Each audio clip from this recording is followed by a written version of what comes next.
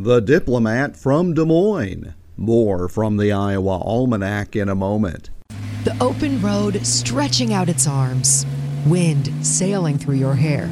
Feel the thrill in your very own little red Italian sports car. You know, the one that starts with an F.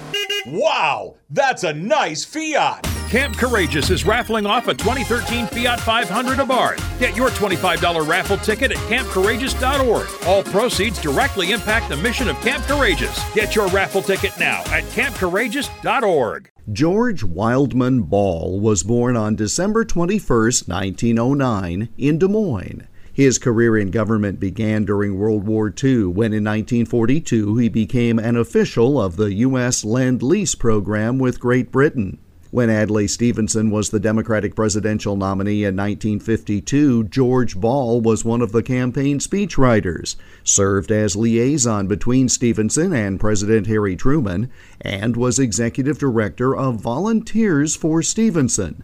Ball was also a major part of Stevenson's 1956 bid for the White House. While Stevenson did not make it there, Ball did. He was Undersecretary of State for Economic and Agricultural Affairs in the Kennedy and Johnson administrations. He became well known for his opposition to escalating the Vietnam War. During the turbulent summer of 1968, Ball was ambassador to the United Nations, defending the right of Czechoslovakia to freedom against Soviet invasion. An advisor to 3 presidents, and our country's ambassador to the United Nations, George Ball, born in Des Moines on this date in 1909. And that's Iowa Almanac for December 21st. There's more online at iowaalmanac.com. I'm Jeff Stein.